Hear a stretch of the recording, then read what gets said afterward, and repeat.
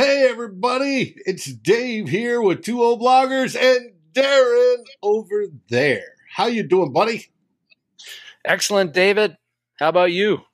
I am doing good. Been rushing to get this show all set up because there's a lot of stuff going on, and of course we had the post game last night. So let's get it started. Yes.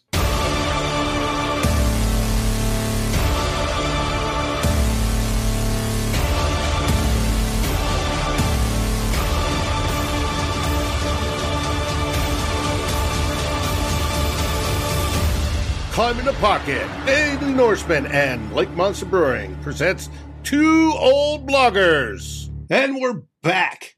Two Old Bloggers on a Sunday after the game was played. That is a little bit unusual for us, but it is what it is. And it just worked out that way because Darren flew back from Nova Scotia yesterday to Yellowknife. How was the flight? Smooth as silk, Davy, which hasn't been the case the past few months when flying throughout Canada, where it seems like delays and canceled flights all the time. I don't know how things are going south of the border, but there's plenty of canceled flights. It's been as they like to say, a shit show here a lot of times. But our flights are fine. Got back into Yellowknife at 11:30 p.m. last night, Mountain Standard Time, after 3 flights and total 8 hours on planes. Happy to be done that sort of stuff. And you've caught up. You've watched the game in its condensed form, so you know what a snoozer it was. Thankfully, you watched it in condensed form and not the long form, because it was an absolute snorefest. It was not an exciting offensive powerhouse game that we hope to see, but hey, we have a few of those, so.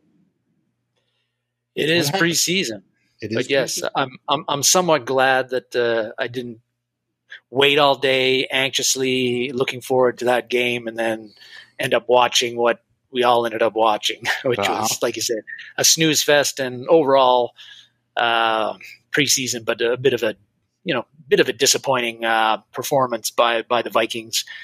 Keeping in context that it was backups to backups playing for both teams. And as Brian says, vanilla. He says vanilla offense and also defense. Mm-hmm. So, yeah. Let's get into it. Yes. Like Drew says, let's talk Vikings football. And we're going to do that. We're going to scroll down here. Theme 1.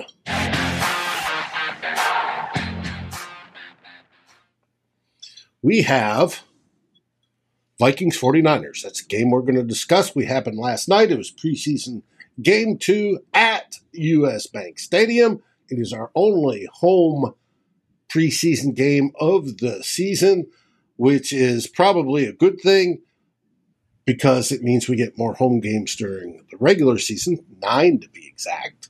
Can't beat that with a stick. And let's talk about it. Yes, let's talk about it. As we, for those that watched last night, you got to you saw Dave and I have already talked about it was a snooze fest, and but yeah. So I think again, bit of a definitely entertainment wise, David, disappointing to watch, boring to watch, but it's preseason and that's the way it goes when you've got both teams playing backups and second stringers and third stringers, and in some cases, guys that are going to get cut in a week. Right. And the Vikings held back 27 players, and my buddy Beto from Niner Sickness said the Niners held back 26 players. Literally, the majority of all the starters did not play. We'll get into the only one I saw that did play. We'll get into him here shortly. But we named this backward stepping. And in it, Kellen Mond took a backward step. He started the game. He had 3 drives. He looked to me anxious and a little bit nervous. And he wasn't in sync. Will Raggett's here talks about how long he holds the ball. He holds it for an average of 3.11 seconds. There's only 2 other people in the league that hold it that long. That is not a good thing, and when you're nervous, it makes it even worse. But he was battling with Sean Mannion during the evening for who's going to be QB2 or if either of them are going to be QB2. He came in last night. They did Kellen Mond. He did the 3 series. They brought in Mannion to sort of calm things down a bit, which he did. And then they brought Mond back in and Mannion back in, and they did that sort of thing. Kevin O'Connell explained it as they've got to be able to go in and out of a game. So that's why he does it. That sort of makes sense.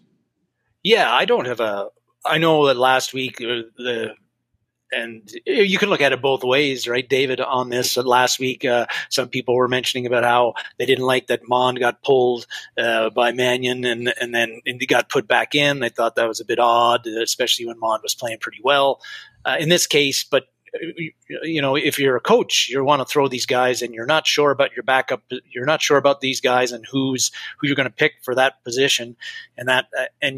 So in this way, throw them in some adverse situations and see how they react to it. And like you said, if you're a backup, you're not playing, you could get thrown in at any moment's notice. And you've got to be able to go in a game without having touched the ball at all and go in there and perform well on them like a second's notice when you've been holding the clipboard all game. So this whole thing about kind of mixing and matching, putting them in, I think there is definitely merit to doing that, even if it messes up the rhythm for both quarterbacks, that if they've gotten in one. But I think that's the reality of being a backup quarterback is you don't have rhythm, right? Yeah. And during the season, you get very few snaps, and you hope not to play on Sunday. You hope to sit there with your clipboard and your earpiece and listen to the plays and look and nod your head. And when Kirk Cousins comes off the field, help him, say, hey, you should have seen this. I saw this while I was watching, type of stuff. And that's all you want out of a backup quarterback until you absolutely need him. And hopefully this year, knock on wood, we won't need him. So now it is brought up over the Viking sphere, everybody talking that with Kellen Mond's poor performance, and it was poor last night, we'll get more into it because it touches on other players, that the Vikings still may be looking out for a new backup quarterback. If you watched our show last week, you've got a good list, a partial list, by far not a complete list, but a partial list of who might the Vikings seek out if they choose to seek out. That's yet to be determined. Who knows? We'll find out. If Drew's asking about, who would you, if you're only going to keep 2 QBs, and I think that's a very distinct possibility here for the Vikings because, there's other positions where we could probably use an extra body, offensive line, defensive line, corner, all of those spots where there's a high rate of injury at those positions. And this is really, if we had to cut one, I don't have any say in it, but I would keep Mond just because of the upside factor. And I do think that he looks a lot better this preseason than he did last preseason. But of course, last preseason he looked horrendous, so he had quite a ways to go. But I think he's getting there. But and I don't want to get into too much of this either because we're going to talk about it in the next theme a bit. But I would pick Mond because he's got all of the qualities that physically that you want in a QB, but I think mentally is where things are missing, and hopefully that the Vikings and they could coach more him experience and train him to get that. And I agree with you on your conclusion. Out of the 2, I would pick Mond. And if Drew's wondering where that extra roster position goes, it could go in a number of places. One, they may keep an extra running back than they normally do because we have so many good ones. And they don't want to let them go. So But it One could be thing, wide receiver. It could be on the defensive line or the offensive line. It could be almost everywhere. So it's just there's plenty of room to keep extra.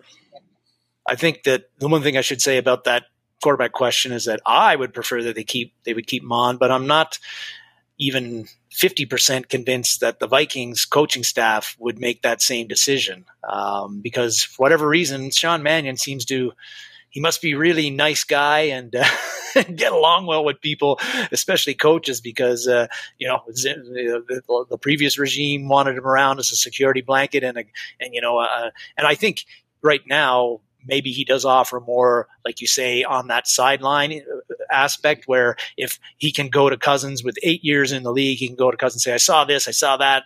Did you see this? Maybe we should be doing this. Did you miss that? Whereas I don't know if Mond in his second year can offer that same kind of value on the sideline. But on the other hand, I don't know how big of a deal that is for Kirk Cousins, or how much value a team puts into that, and if that should be the main reason why you keep one guy over the other guy. And Purple Haze suggests release Mond, see if he makes it to the practice squad. I don't think that would happen. So I don't know. But yeah, going over the game last night, the Vikings lost. Not that the score matters at all. There were some players that stood out. There's one in particular that absolutely was a disruptive force. Yeah, and I think anybody who watched the game knows who that is, and that is Mr. Number 76 back there, T.Y. McGill. And he was a disruptive force against the Raiders, and even more so last night. Everybody, we know he got the 1.5 sacks. He damn near had 2 others. The fumble deep in the Vikings inside the 10, the fumble that was caused, he got big time immediate pressure right up the gut on that. I think he was also offside, but they didn't. Well, I was asked that last night on Niner Sickness show. He says, "Was he offsides?" You can say he was offsides. Then I said, "Well, from the camera view, which was sort of up and above, it looked like he was offsides." But I go, he may not have been offsides, because his head is literally a foot away from the football. If a center just barely moves that football like that, he can go. And that may be what happened. We don't know, because we don't have the regular season, top camera crews out there looking down the line and, all the shots. So otherwise, it looked offsides, but he got away with it. So at least the line umpire thought he was good. So he may have timed it perfectly. The ball may have been getting snapped right through the center's ass at that time, and we just all he's got to do is move. Yeah, all he's got to do is move. All those hands have to do is move, start to move, and he can go.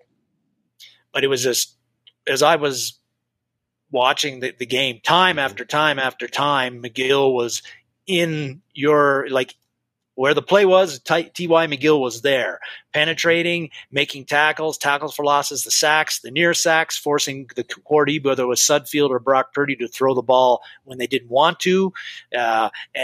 He was the Vikings' best player last night by far, and he's been the star of the 2 preseason games for the Vikings. And when you read up about from the beat writers, they've mentioned him multiple times the past 2 weeks about how he keeps on making plays in practice. So T.Y. and not expected, although last year he played in that final game in the season final against the Bears, and that game, I think the Vikings had 7 sacks of Andy Dalton. T.Y. McGill almost had a couple of sacks in that one himself, and I was like, who is this guy? I know we signed him off the scrap heap, but he looks like a good player in this game, and in preseason, he looks like the same guy. He is causing a lot of problems out there, and he's on the team. He's made the team already. There's no way that they're cutting this guy. Well, and I was about to bring that up. I think he rounds out the defensive tackle room at nose tackle. I don't think we're going to get Ndamukong Suh, and so I think this is perfect. And I don't know if that Ndamukong Suh at his age could be that sort of player. So now, T.Y. McGill's been in the league 8 years. This is his 8th year. That's he's not a spring chicken, but he seems more invigorated this year, and he's doing stuff on the field that we didn't expect from him, and that's a good thing. No, and yeah, like he broke in with the Colts. He's played with the Chargers. He played with I'm forgetting Kansas the City, other team, Kansas City, and Seattle. Yeah, so he's been around the block, but kind of a guy I've mentioned a few other times, the kind of guy that reminds me of like Tom Johnson when we got him in 2014. Been around the block a few times, hadn't really shown much. Was kind of a nondescript player that I was like, who's Tom Johnson? He gets with us in 2014 and suddenly wasn't a starter, was a rotational guy, but suddenly he's like making plays all of the time, was one of our better defenders. And a late bloomer. And maybe T.Y. McGill is the same thing, which is great because along that defensive line, based on some of the things I've been seeing these two games, Janarius Robinson not playing, they don't play the same positions, but Janarius Robinson ain't doing much. Jonathan Bullard's not doing a whole lot. The rookie shows a little bit of Tomomayo, whatever, how do you pronounce it? He's been okay, but he hasn't really made any plays. That James Lynch hasn't really done a whole lot. Like they need guys like somebody to step up, and T.Y. McGill is stepping up big time. And the way he's playing now, he plays anywhere close to that. Again, he's not playing against a lot of the starters either. He's doing this against backups. He's a backup himself, but he's a backup with a lot more experience than these other backups. And so maybe he's feasting on inferior competition in a way. He knows he's got good pass rushing moves. He knows how to work things. He knows how to recognize things. So maybe that could be a reason why he's excelling so much, but I don't think so. I think that, he's going to be a valuable piece of this defense going into the year. And like I said, I love a story like T.Y. McGill, somebody you don't expect, late bloomer, and really just comes out of nowhere and becomes a contributor to the team. I mean, that is like a huge bonus for the Minnesota Vikings and the Minnesota Vikings defense. And maybe also just Ed Donatel and the defensive line coach Rumpf, maybe they just found a way to get to this guy and bring out the best in him. Yeah, and you can't beat that with a stick. I think it's a good thing. Other good players from the game, we had Patrick Jones had a good game, and he continues. That's 2 in a row that he has showed promise. So he is building a case for himself to be one of the 2 primary backups in the edge department behind Zadarius Smith and Daniil. And I like how Jones has developed, or how so far from what I've seen in the 2 preseason games, making himself noticeable a lot more than he did in his rookie year. And last year we weren't expecting him to set the world on fire, but I think he did less than we would have liked. And maybe part of that was Mike Zimmer to blame, just not trusting the rooks and not giving him the opportunities. But when he did get opportunities last year, he didn't really do much with them. This year, he's more impactful in the 2 preseason games, and he's been going up against some starter guys. Mm-hmm. I like where his development is at right now, Patrick Jones. Another defender last night that I thought was at least not terrible, which maybe isn't a great, the great comp, but I thought Caleb Evans was pretty solid. Another one. At left corner, tackled well, was around the ball.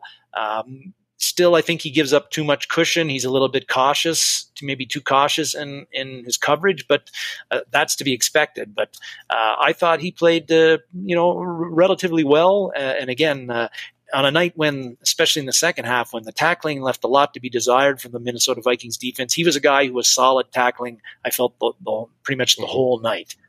And when Booth went down, Booth rolled his ankle, supposedly aggravated a previous injury, and he's going to be susceptible to that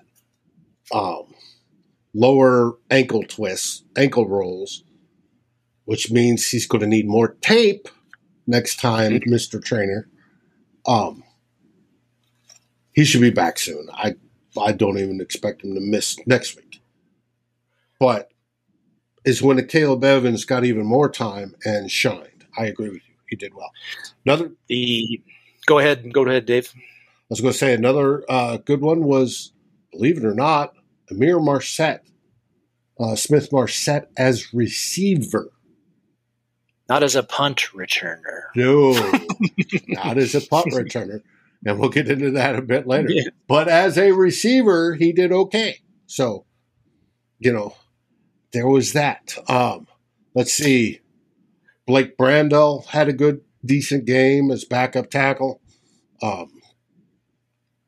Ones that didn't, Kellen Mond, we've already discussed that. We'll get into it more. Janarius Robinson didn't have a good game. Zach Davidson. Zach. You got to catch the ball before you run, buddy. That's the way it works. That is job number one of somebody who catches the ball for a living. Catch the ball. Catch the ball. He dropped a sure touchdown. He dropped a couple other passes, and it's just like it's going to be. At the beginning we all got excited. Maybe he has a chance. I don't think he has a chance. He'll end up, if he's lucky, on the practice squad. I don't think he makes the tight end group, the room, unless it's via practice squad. And another guy, the one guy I'd like to mention is just this won't be based on any grades that we have. And the Vikings running attack last night was pretty poor overall. But the more I see a Ty Chandler, the more I'm liking of him. He got the most touches of the running backs, and he didn't have a great average. I think it was like under 3 yards per carry, but that was everybody on the Vikings last night. But he just has, he's got a way. He can make guys miss, and he knows what he's doing out there, it looks like, as far as hitting holes or cutting back. He's good at getting a little bit of extra off of contact. I think that the Vikings have found something with Ty Chandler, even if last night's game was not the eye-opening stat-wise that the Raiders game was for a lot of Vikings fans. But I think Ty Chandler may have the number 3 running back spot. If it's not sewn up, it's getting close for him. Or 4. See, this is where when Drew asked about where do you get, if you only keep 2 quarterbacks, where's that extra position go? I can see them keeping Cook, Madison to be as expendable, but Madison, Nwangu, because they're going to keep Wang Chung. Yes. Yep. If anything, for kick returns. But even he looks good running the ball. Yes, he does. And Ty Chandler. That's 4 running backs right there. Plus C.J. Ham. That's a 5-back room. That is a fat room. It is. And I could see that because of wanting to keep those guys, I can see why that helps make the decision, let's go with 2 quarterbacks. Mm-hmm. Yeah, and I think even Kenny Nwangwu is, which has surprised me a bit, is that he's looked good as a pass receiver as well out of the backfield, and that is key in the Rams type offense that Kevin O'Connell's running, and actually it's key in any NFL offense you're running because the screen game is big these days. So, and Drew says Chandler reminds him of Jet McKinnon. I agree there, and I think Wang Chung, there's a little bit of that in him too. So I think it's very, very good. Tim says McGill is not going anywhere. I didn't think so. Then we get to this one. Believe it or not, Schlottman played halfway decently last night, which makes you wonder and go, because we know one of the big deficiencies so far this season is that Garrett Bradbury still is having problem with pressure up the middle on his pass blocking. Schlottman had a decent grade last night. However, we got to remember it's against 2s and 3s for the most part. There was a couple 1s mixed in, just like we had Ed Ingram playing, but it was it makes you go, could Schlottman be the answer at center? Yeah, I don't think he is, but I don't think Bradbury is either, which is really the problem for the Vikings is they don't have any answers at center right now, at least not what I'm thinking. And Craig's talking about Josh Sokol, that long shot to make the team for sure. And he has been able to get a fair number of snaps in the 2 preseason games, and I suspect he'll get a fair amount in the 3rd preseason game. So, potentially, I still don't think I think he's a practice squad guy, and he's a guy you can get on the practice squad. I think the fact that the Vikings got Chris Cooper as the offensive line coach from the Broncos, and Schlottman played under him for the Broncos, and they brought Schlottman over. And if Schlottman is not stinking it up, and he hasn't been in the 2 preseason games, I don't see how there's any way he doesn't make the team, and probably I don't see any way that he's not also the backup center the way things are going. And maybe it's a Mason Cole situation again, where Cole was not a great player. If you look at his PFF grades throughout his career, not particularly stellar, but he had position flexibility. And when he was around as the plan B for the Vikings at center, and they had to use plan B. And then Cole ended up playing better than Bradbury. Right, until he got hurt. Yeah. So maybe Schlottman has the same opportunity happen to him if Bradbury keeps on struggling, particularly in pass pro, where, like you say, keeps on getting forklifted into Cousins, which you don't want because Cousins can't step into his throws then, and he gets jumpy when he's got pressure up the middle. Mm-hmm. Speaking of pressure, let's talk about Ed Ingram. All right. Nick Olson put this out last night, and this was before the sack.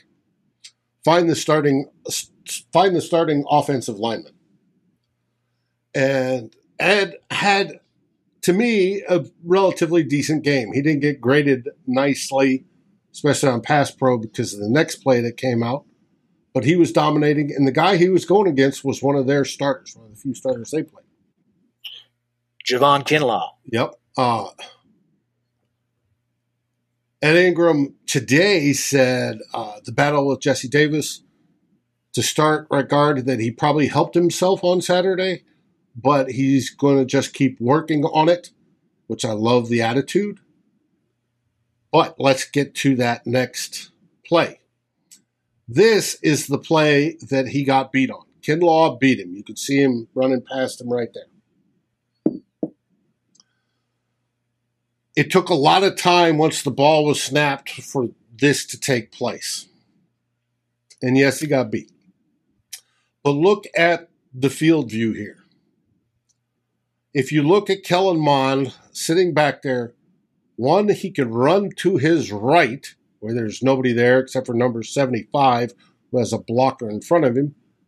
There's a decent hole between him and Ingram. However, Ingram would have to ride his guy all the way beyond him. But look at the open receivers. I see 3 open wide receivers in this view.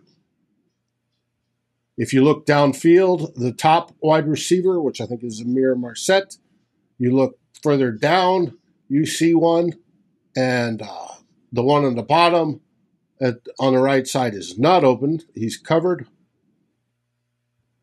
And if you look at the dump receiver, the check down receiver, which is probably one of the tight ends, he is wide open. He is wide open. Could have caught it and would have probably got a first down.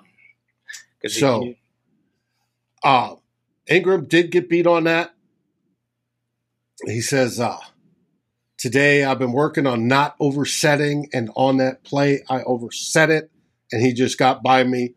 So it was just bad offense on me, and that's something I need to continue to work on, which is good. I love that he's identified what it is and that he's going to continue to work on it.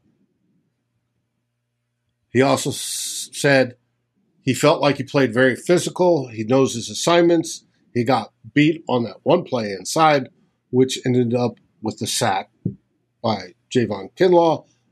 So he's got something to work on. I agree. He should not be thinking he's got everything down. He should be working on it for the rest of his career. That's the way he gets better.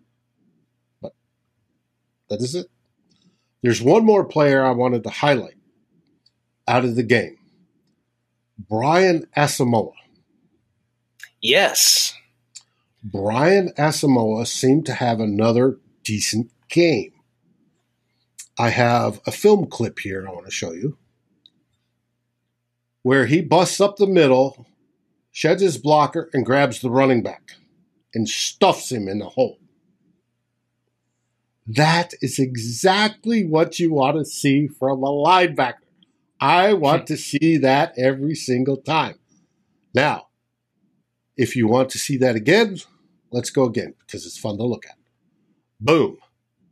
Guy didn't even reach the line of scrimmage, and then there's gang tackle after that. Brian Asamoah. T.Y. McGill in there again. Yep. Brian Asamoah, to me, has basically locked up that first linebacker off the bench rule. So he was around the ball a lot last night. David didn't always make the play, but like that one play there you go where he did the things that we knew he could do, right? Like great closing speed and ability to wind in on a crevice opening.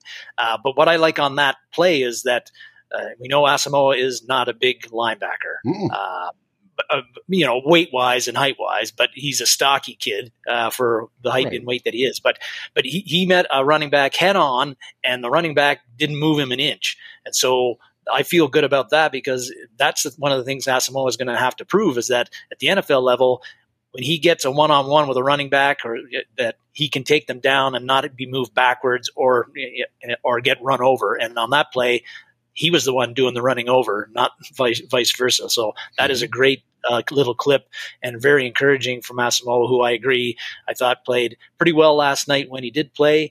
And I think and he's just learning. He's just getting going, right? When he starts getting it and he understands the NFL game, who knows what this kid could accomplish with the kind of skills that he has at his disposal. Right. And he's got two good veterans in Hicks and Kendricks to learn behind. I think especially next year, most likely a year after, we're going to have a great linebacker. I think the world of him. Was there any other takes on that last night's game that you wanted to talk about? Well, I don't know if I want to, again, make too much of it because of a couple of things. I don't want to make too much of it because, again, second stringers, third stringers, like the only Viking starters that played were, and one of them's not even a starter yet, is Ed Ingram, who might be the starter at right guard.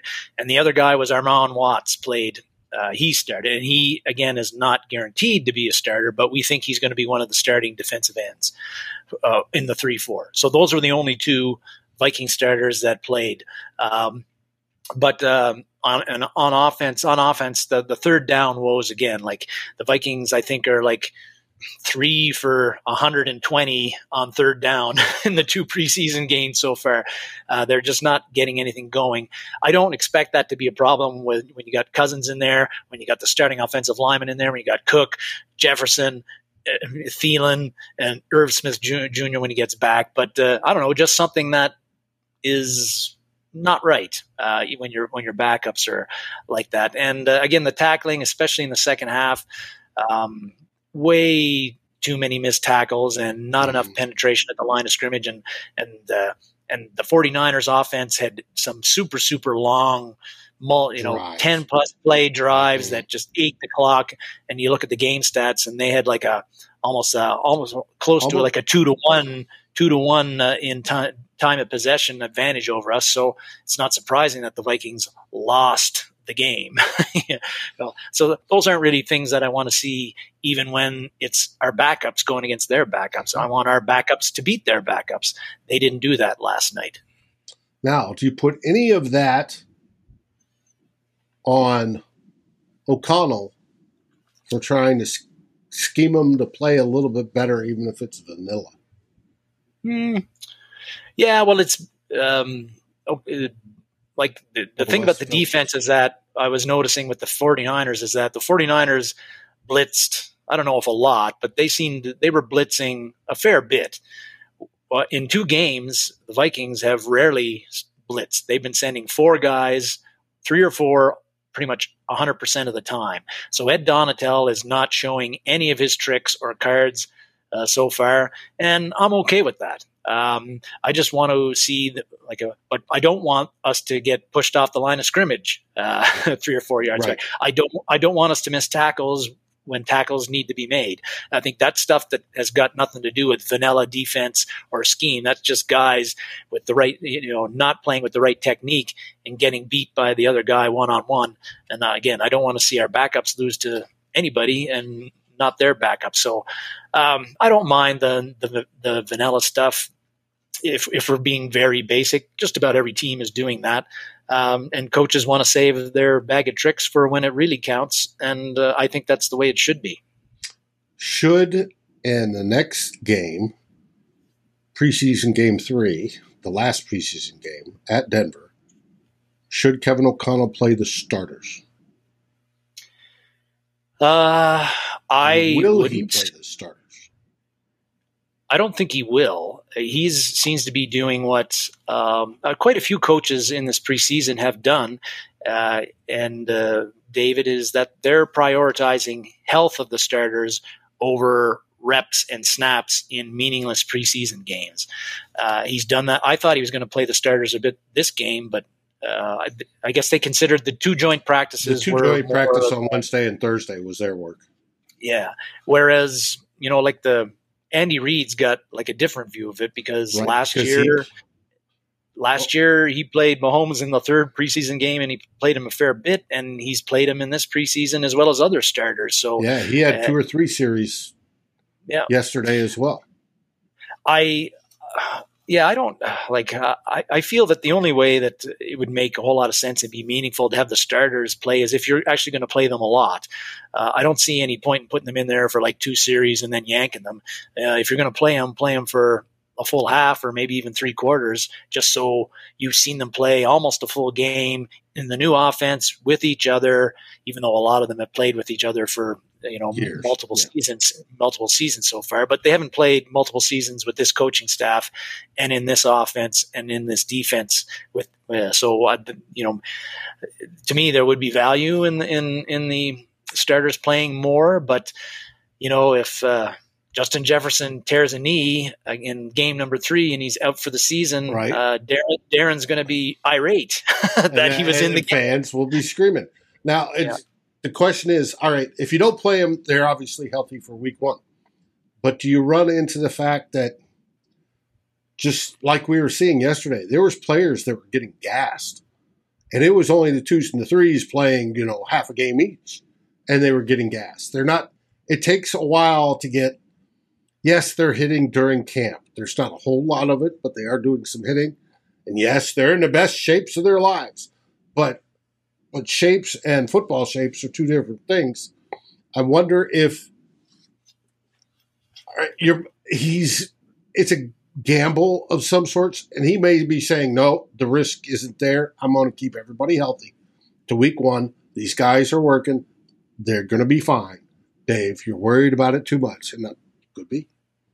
But when they get up to Green Bay, playing in week 1 here at U.S. Bank at home, I'm curious if they're going to run into conditioning issues late in the fourth quarter. And that happens across the NFL.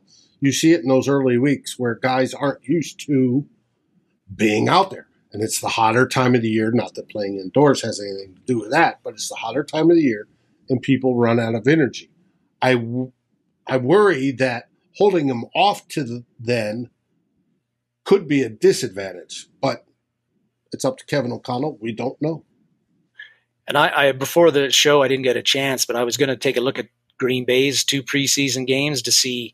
We know Aaron Rodgers isn't playing at all, but he doesn't need to. But I did want to take a look at, like, Aaron Jones hasn't played at all, I think, during the preseason. I think that Matt LaFleur has done sort of the same. I don't think they've played very many of their starters the first 2 preseason games. So I think that argument could be, goes for both sides. And the first game is in US Bank Stadium, which is climate controlled.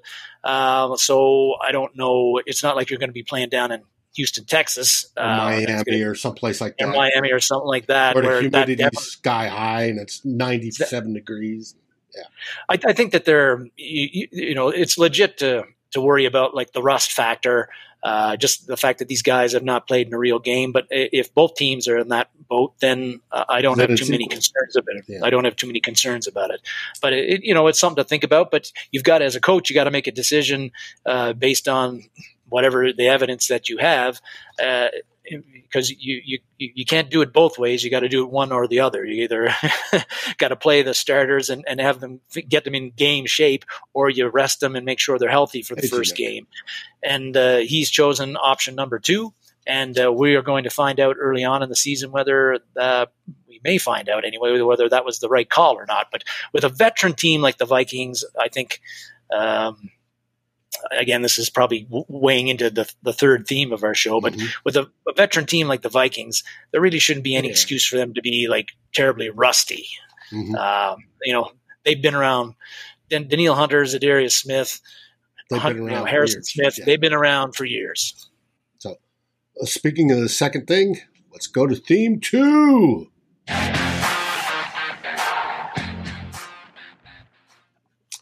Now we get to more of our planned area.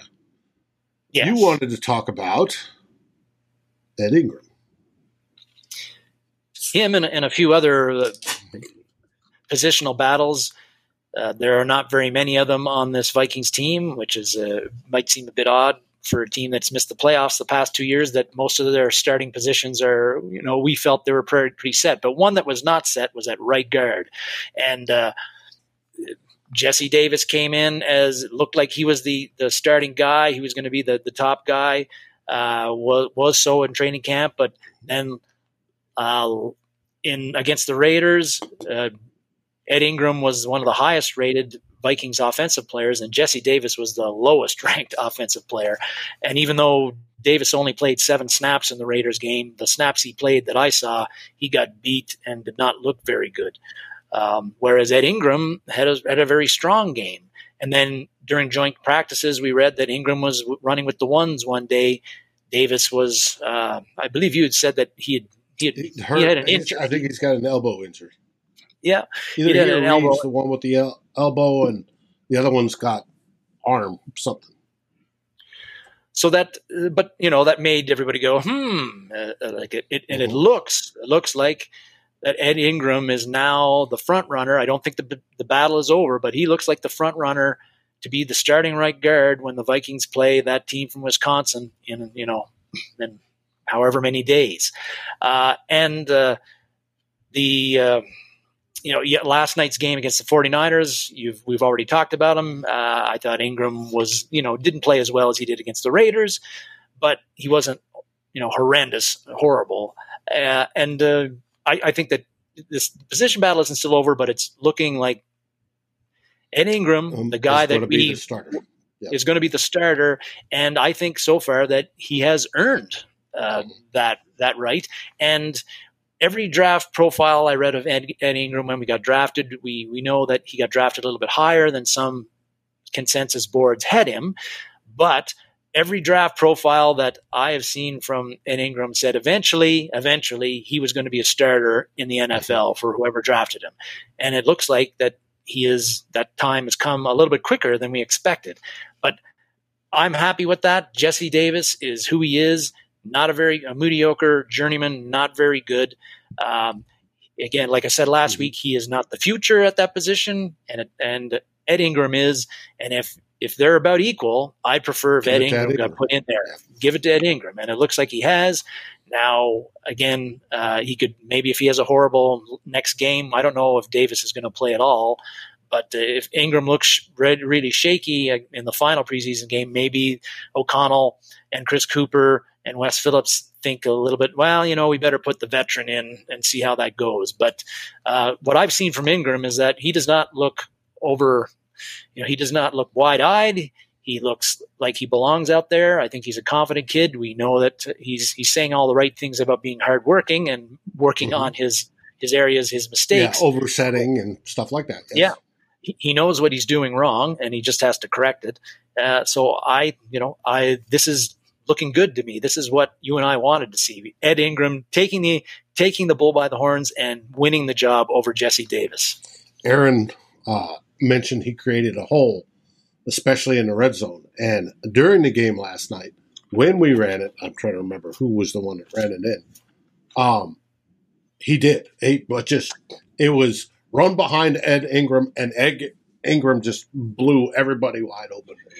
And it was Ty Chandler that got that scored that TD.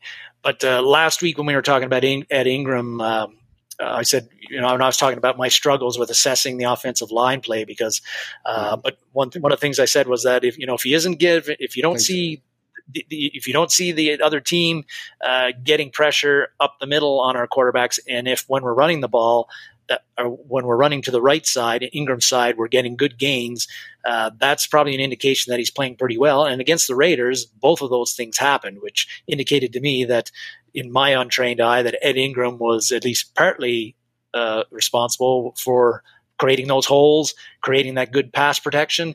And he wasn't a liability out there, and far from it. His grades in that game showed that he was an extremely valuable asset to the Vikings offensive line. Yep. That brings us on to Ty Chandler. Speaking of the touchdown. Well, yes, I think, like it was said, I don't think Madison keeps on getting he ran pretty well last night in the limited reps it got, but I think the Vikings are comfortable with him as the backup. But, if for some reason, if a team is really short with running back depth, they have some bad injuries here in the next week or so, perhaps Madison is trade bait, but just based on what Ty Chandler has done so far in the running game and how he's looked. He looked very comfortable at the pro level. Like I said, great at making the first guy miss. He's good at getting an extra yard or so after contact, and catches the ball well out of the backfield from what we've seen so far. I haven't really gotten a read on his pass protection yet, which is important as well. But I would feel, I don't know if the Vikings coaching staff is, but I would feel reasonably comfortable with him being Cook's backup from what I've seen so far. See, I still want to go with Wang Chung. Yeah. Kane has done well, and he's, like I said, he's catching passes out of the backfield. He's running smoothly, and we know if he gets in the open space, he's gone. He's got that speed. He and Chandler both are fast. So they are. Aaron says Madison runs downhill really well, but his vision stinks. Yes, that's the problem with Madison. It is. That's what keeps him from being, I think, a starter in this league. Is the vision stuff. But so there's that. But I think another one, the positional battles that is becoming a bit clearer now as we get late into training camp, was the other outside cornerback spot opposite of Patrick Peterson. There was some chatter that like the Vikings were had Andrew Booth Jr. competing against Cam Dantzler for that other spot opposite of Patrick Peterson. I didn't really think that was the case, but I think that competition is pretty much over at this point. Dantzler's looked very solid last week against the Raiders. Most everything we've read about from the beat writers in training camp is that he's had a very, very strong camp. Been beat by Justin Jefferson a few times, but everybody has been. So, and he had a great 2 days against San Francisco as well. That's right. The joint practices did very well. He's a guy going into his third year. He's had 2 years where he's played a fair bit. He knows how to play. You're funny, Rocco. Rocco, what are you doing, man? There must be a Packers show on now you can watch. Go back into history about the 40s when they won their championships. Oh, yeah, well. But anyway, welcome if you're going to stick around. We like viewers even if they don't cheer for the Vikings. But yeah, I think Dantzler's a guy. He's in his third year. I think he understands how to play at the NFL level, what he can get away with, what he can't get away with. And on the other hand, Andrew Booth has got to work on those things. He very competitive as hell, wants to fight everybody, very confident, but can get grabby. And he got, again, called on 2 penalties on the same play against the Raiders, which you don't see every day. I think so. But he didn't have any penalties last night. No, that's right. We've got to hope that the ankle injury isn't something that bugs him and holds him back. Hopefully very unfortunate. Very Tape it unfortunate. up, tape it up. Very unfortunate, but I think he's still Booth Jr. A lot of potential there, but I think he needs time to really learn how to play at the NFL level. Again, understand that the things that he did in college and could get away with, he cannot get away with at the NFL level anymore. And a lot of that is a lot of getting hands on the receiver. They don't allow you to do that as much at the NFL level. And with Dantzler and Patrick Peterson both on the team, he has the time to learn those things over the next few weeks. He has time to grow, and maybe later in the year, he does take over for somebody. Maybe it's Chandon Sullivan in the slot. Maybe it's Patrick Peterson. Well, or maybe a rotation to give those guys a break. Yes. Yeah, and Zimmer liked to do it. Was that he rotated in his cornerbacks. Too, like he had to starter, but sometimes Trey Waynes in his rookie and second year went in there for Terrence Newman, had played a few series. I don't know whether Ed Donatello is going to go that way with Booth Jr., but Booth Jr. he needs a little bit of seasoning. I think most young cornerbacks do, and that is and so I think that Cam Dantzler's got the starting spot opposite of Patrick Peterson locked up, and I think that he's going to do very, very well there, as I've talked about many times. That brings us to Will Ragatz. Mr. Ragatz. Yes. I'm forgetting what this one was about. I'm forgetting what did I say? I forget. That Will Ragatz thinks Amir Marset, Smith Marset, has an edge over Naylor and Albert Wilson. Yes, that's it was the punt return job is a positional battle that the Vikings needed an answer to, and they have not. They didn't have the answer to it at the start of the year, and I think they still don't have the answer to it. Ragatz may have thought that Amir Smith Marset had the edge in that job, and it certainly looked like that last night because he returned most of the punts. But he had a fumble last night on a pretty simple return. You can't put the ball on the ground. That one of the top three assets you got to have as a punt returner is be sure-handed. So you can't be putting the ball on the ground as a punt returner, and he did that.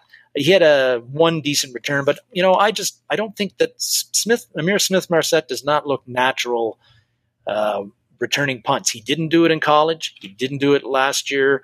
I don't know what the Vikings see in him that they feel that he is the guy. That's probably an indictment on all of the options that we have so far, that they think Amir Smith Marset is the best guy. And Naylor's another one. Yeah, Naylor's in there, but if you were the Vikings, if you thought Naylor was the lead, you'd probably have him returning most of the punts last night, and he was not doing that. But I don't think that this job is Amir Smith Marset, that he's wrapped it up, and certainly not after fumbling last night. And again, he hasn't. Along with along with returning kickoffs, David, he doesn't really look really great at that. But we know he's not going to do that job. No, Wongwu is going to be number one. Chandler is going to be number two on kick return. That's it. But right now, I don't know who the Vikings punt returner is, and we are hoping that can actually return punts. Yes, we are hoping as Viking fans that that with the new defense and the addition of Zadarius Smith and Jordan Hicks, that opponents are going to be punting a bit more than they did last year. So we're going to be needing a punt returner who can, like Marcus Sherrills, that we don't have to worry about that. Sure hands and then can produce. Philip C. says try Chandler back there. I don't know if they've tried him back there yet. I know they went through a handful of players at the very beginning, and they seem to have whittled it down to ISM as the primary. It's just, like Aaron says, ISM makes me nervous. I agree, Aaron, 110% on that one. He makes me nervous. I think he dropped, or he caught one punt in the Raiders game very awkwardly, or I think he almost dropped it as well. So that happens twice in two. That happened. If that happens, Purple Haze, no. I don't know right now. I couldn't tell you who the Vikings best option is there. I haven't seen enough from Albert Wilson. I haven't seen enough from Naylor. What I have seen from Amir Smith Marset is that he is not the guy we want returning punts, though. Mm-hmm. T. Kubler says QB2, starting center and tight end issue, punt returner is all on Kwesi. Well, you hope the coaches can coach some of these guys up to be those, though. That's just the way it is. Next on your list, you had, once we got there, was the struggle for backup quarterback. Yes. After Mond had a pretty strong performance against the Raiders last week, it seemed like he had what we wanted to see, all of us, I think most of us, you and I anyway, David, were like, finally, he's starting to get it. He's got the edge. Mannion is going to be gone as the backup quarterback. And then through the joint practices with the 49ers, we were reading about his continued ups and downs. Mannion reportedly outplayed him on the second day of joint practices. And so Mond didn't really build off his strong performance of the Raiders in the joint practices, and he definitely didn't build off on it last night against the 49ers. So right now, who is the guy in the lead? I think it's going to come down to the very last preseason game. And who plays better in that preseason game, Mannion or Mond, is probably the guy that is going to be the backup quarterback or isn't going to be the one they're cutting anyway. And I think it's still quite possible the Vikings could bring in another veteran to be the backup because they're not happy with either Mond or Mannion or either of those guys. But it's, like I said earlier at the beginning of the show, I think Mond this preseason compared to last preseason is definitely a much better player, but he was so bad last year that that's still not up to snuff to be a backup quarterback in the NFL. And you talked about one of the issues with him is that he's just up and down. He'll make a nice throw and then he'll miss on an easy throw. And the two interceptions last night were like bad lob it up, like very bad throws. The second one, that if he throws it in the right place, in that last drive of the game, that's either a touchdown for the Vikings, right, or it's just a ball that is an incomplete ball that near on the sidelines that doesn't hurt anybody. But he just underthrew it, lobbed it up there, and it was like an easy interception. So, yeah, Gardner Minshew, sure, but what are we going to have to give up to get him? And it all depends on. Do the Eagles want to even give him up when they got Jalen Hurts back there and they're not 100% sold on him? So Mond's got everything you need to be a backup quarterback. He's got the size, he's got the mobility, he's got the arm, but he just doesn't seem to. He just takes to be. He just does not. He's not seeing the field properly, I think, and he takes too long to make decisions, which leads to holding on the ball too long. And he's got to mentally get better to be the backup quarterback. And I don't know, it's not because he's dumb, but just some guys just that's just what holds him. And that's that was this deal out of college is he was robotic and that it takes time and it's too long and it's holding the ball, it's patting the ball. Now Kirk Cousins has a bad habit of doing that too. But you've got to be able to figure that out if you're going to make it in this league. So, got to make the right reads and make the right quick reads. And yes, T-Mac, they say Irv is on track. This week he can actually go out and sweat with everybody. So he's on track for week 1. And I think O'Connell was talking about he'd be catching the ball pretty soon as well. Mm-hmm. Aaron trade a running back in Bradbury and throw in a wide receiver. Possibly. Yes. Could be. That brings us, to our favorite subject. Does anybody want Garrett Bradbury? I'm not convinced about that. Lake Monster Brewing. It's that time of the day when you get thirsty and you want a beer. So you go over to Lake Monster Brewing in St. Paul. Beautiful beer, young, small brewery. Food outside, plenty of good people, and outstanding beer. Here's presently what's on tap. I did talk to Matt Lang before the show. I always check in with him at least once a week. He wanted everybody to know that not only can you get what you see there in the goblets and the pints and the cans and everything else, you can get it in a growler. Not just a crowler, which is a big can, but a growler, glass bottle, right? Glass bottle. All you got to do is ask, and you can get it in a growler, and you can take it home so you have plenty of it there for your Sundays to watch the Vikings, and it's absolutely perfect. And when you get done, just bring it back, get it cleaned up, exchanged, get a new one, and life is good. The only thing about the growlers, David, is that it's a lot of beer and it goes flat quickly. So you got to drink it within 24 hours, or else it doesn't quite have the pop the next day. At least that's what I found. That's what I found from growlers. It all depends on what you consider a lot. If you do this is true. If you do a six-pack on a game day, it's not a six-pack. So it's not even that. No, that's true. I don't know. I just can't handle those 7% and 8% alcohol level a six-pack of those, and I'm like passed out. Well, that happens, and that's where Shackles comes from, right, Drew?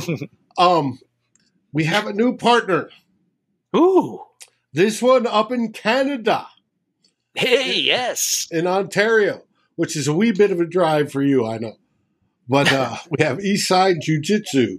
This one is opening up. They're opening up in the next 2 weeks, and they are Vikings fans, and they wanted to join the show. So if you are in the Orleans area of Ontario and you want to learn jiu-jitsu, yoga, women's only classes, this, that, and other, check them out. It's brand new. They're opening up. They've got brand new equipment, rooms, everything else. It should be great. Yes, Sackles. Sackles is due to a lot of beers and what defensive linemen should be doing and creating. So that brings us to theme 3.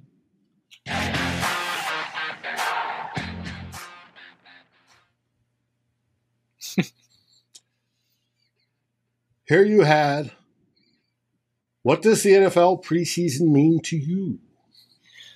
Yes. We got the dynamic duo there, Kwesi Adofo-Mensah, Vikings general manager, Kevin O'Connell, head coach. And yes, we wait a long time, David, for football to start, including which starts with preseason football. And we're waiting longer to see the starters.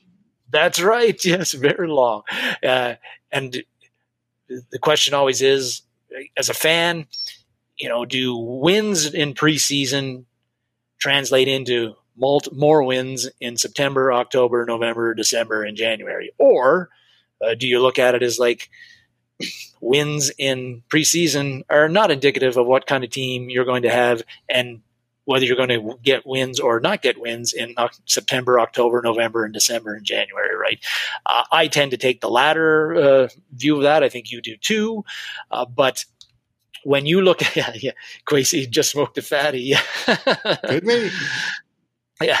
So I think after the Raiders game, for sure, a lot of Vikings fans were a bit testy, miffed, not very happy with the Vikings' performance, feeling a bit down all of a sudden about the Vikings' prospects for 2022, that we were crap, we were terrible, the season was over.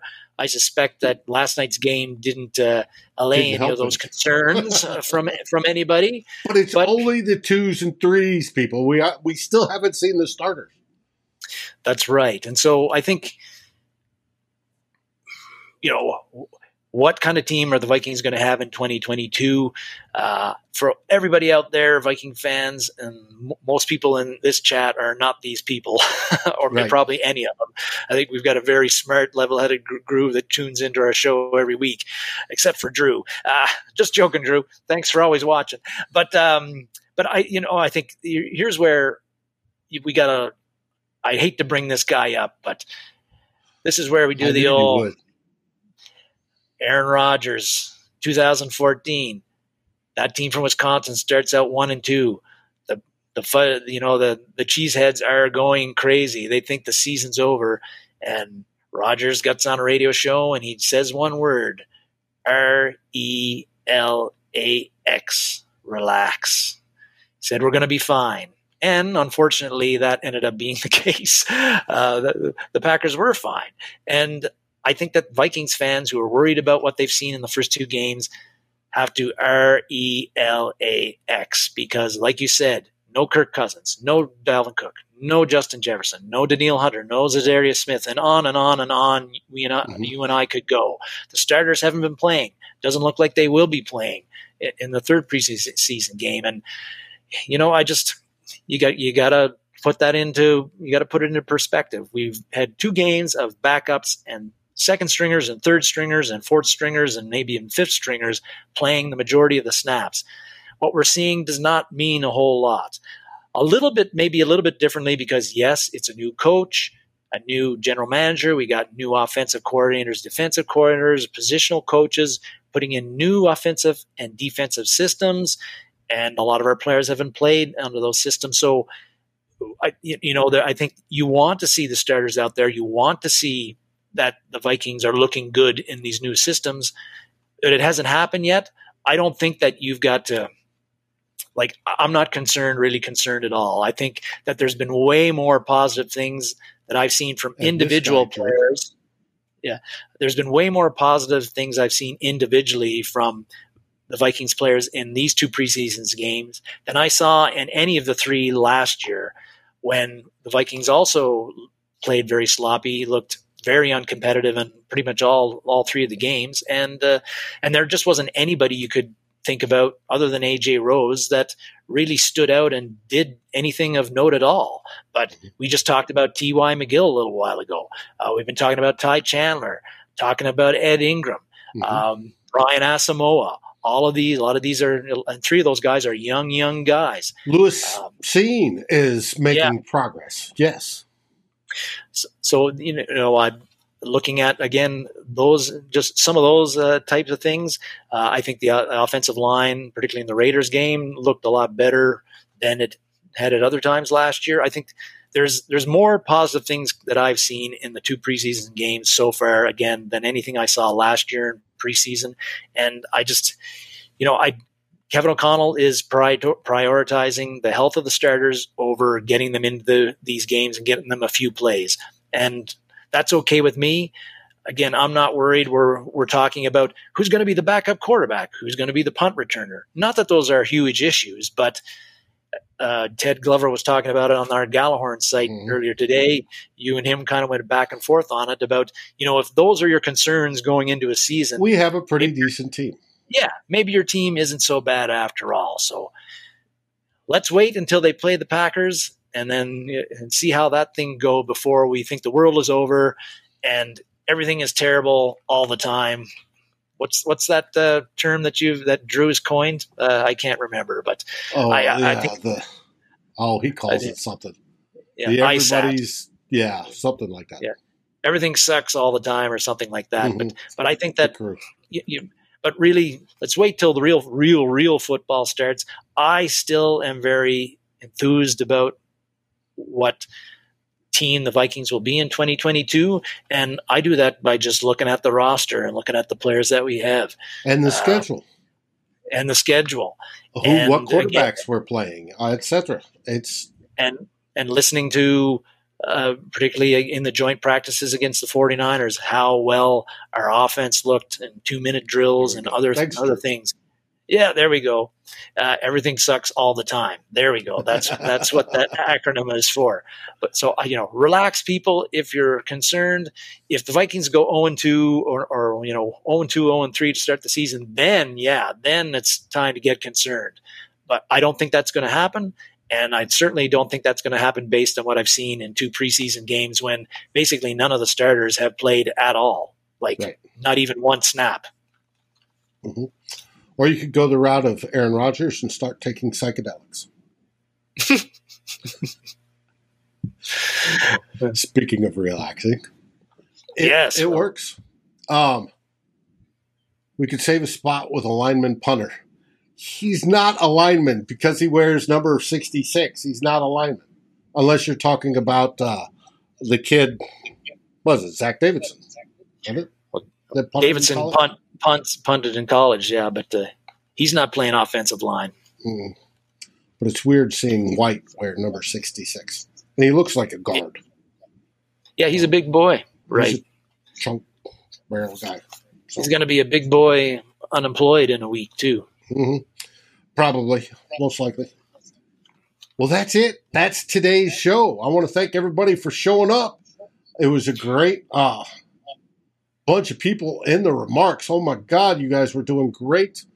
I tried to acknowledge some of you. Everybody, we love you and glad you are here to talk Minnesota Vikings on a Sunday where we have no football. We get back into it tomorrow. Tyler Fornes is already working on the show tomorrow. He'll be going over some of the things he sees. He's a little bit more of a pessimist than we are. But it should be interesting to see. He will go down. Now, the good thing about Tyler Fornes, who many of you know, he is now the managing editor of USA Today's Vikings Wire. He has made the transition to full-time sports reporter in a spectacular fashion, and he continues to work on that, and I wish him luck.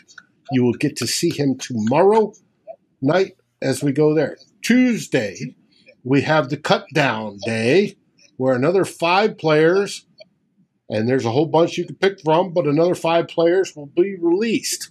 We shall find out who, and you will get Tanishka Maskar of Climbing the Pocket and Zone Coverage. She will come on live to discuss those 5 players. As Drew said earlier, and speaking of the group, the Gallahorn group, who's up for guessing who those 5 will be? It's a good question. Wednesday, we have Vikings Happy Hour, possible special guest, and then we start all over. We have a game on Saturday. We have 2 bloggers. We have final score. We should see how it goes. Should be a fun week. I guess we didn't talk about it. I think we're back to our normal Saturday next thing Saturday this week before the game.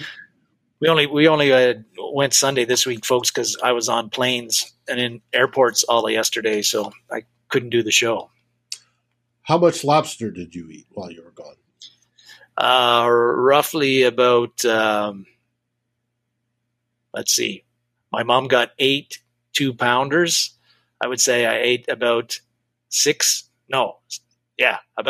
of those 8 2-pounders. So 12 pounds of lobster.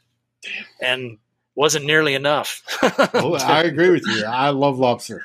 It's absolutely fabulous. Great food. All right. Well, thank everybody. And what do we say? We say Skol Vikings, David. Skol Vikings! Thanks for watching. Like, subscribe, and ring the bell, and rate us on your favorite aggregator. And a special shout-out goes to our partners, The Daily Norseman, where the best Vikings content can be found, and to Lake Monster Brewing, home of the best beer in Minnesota. Skol, everybody.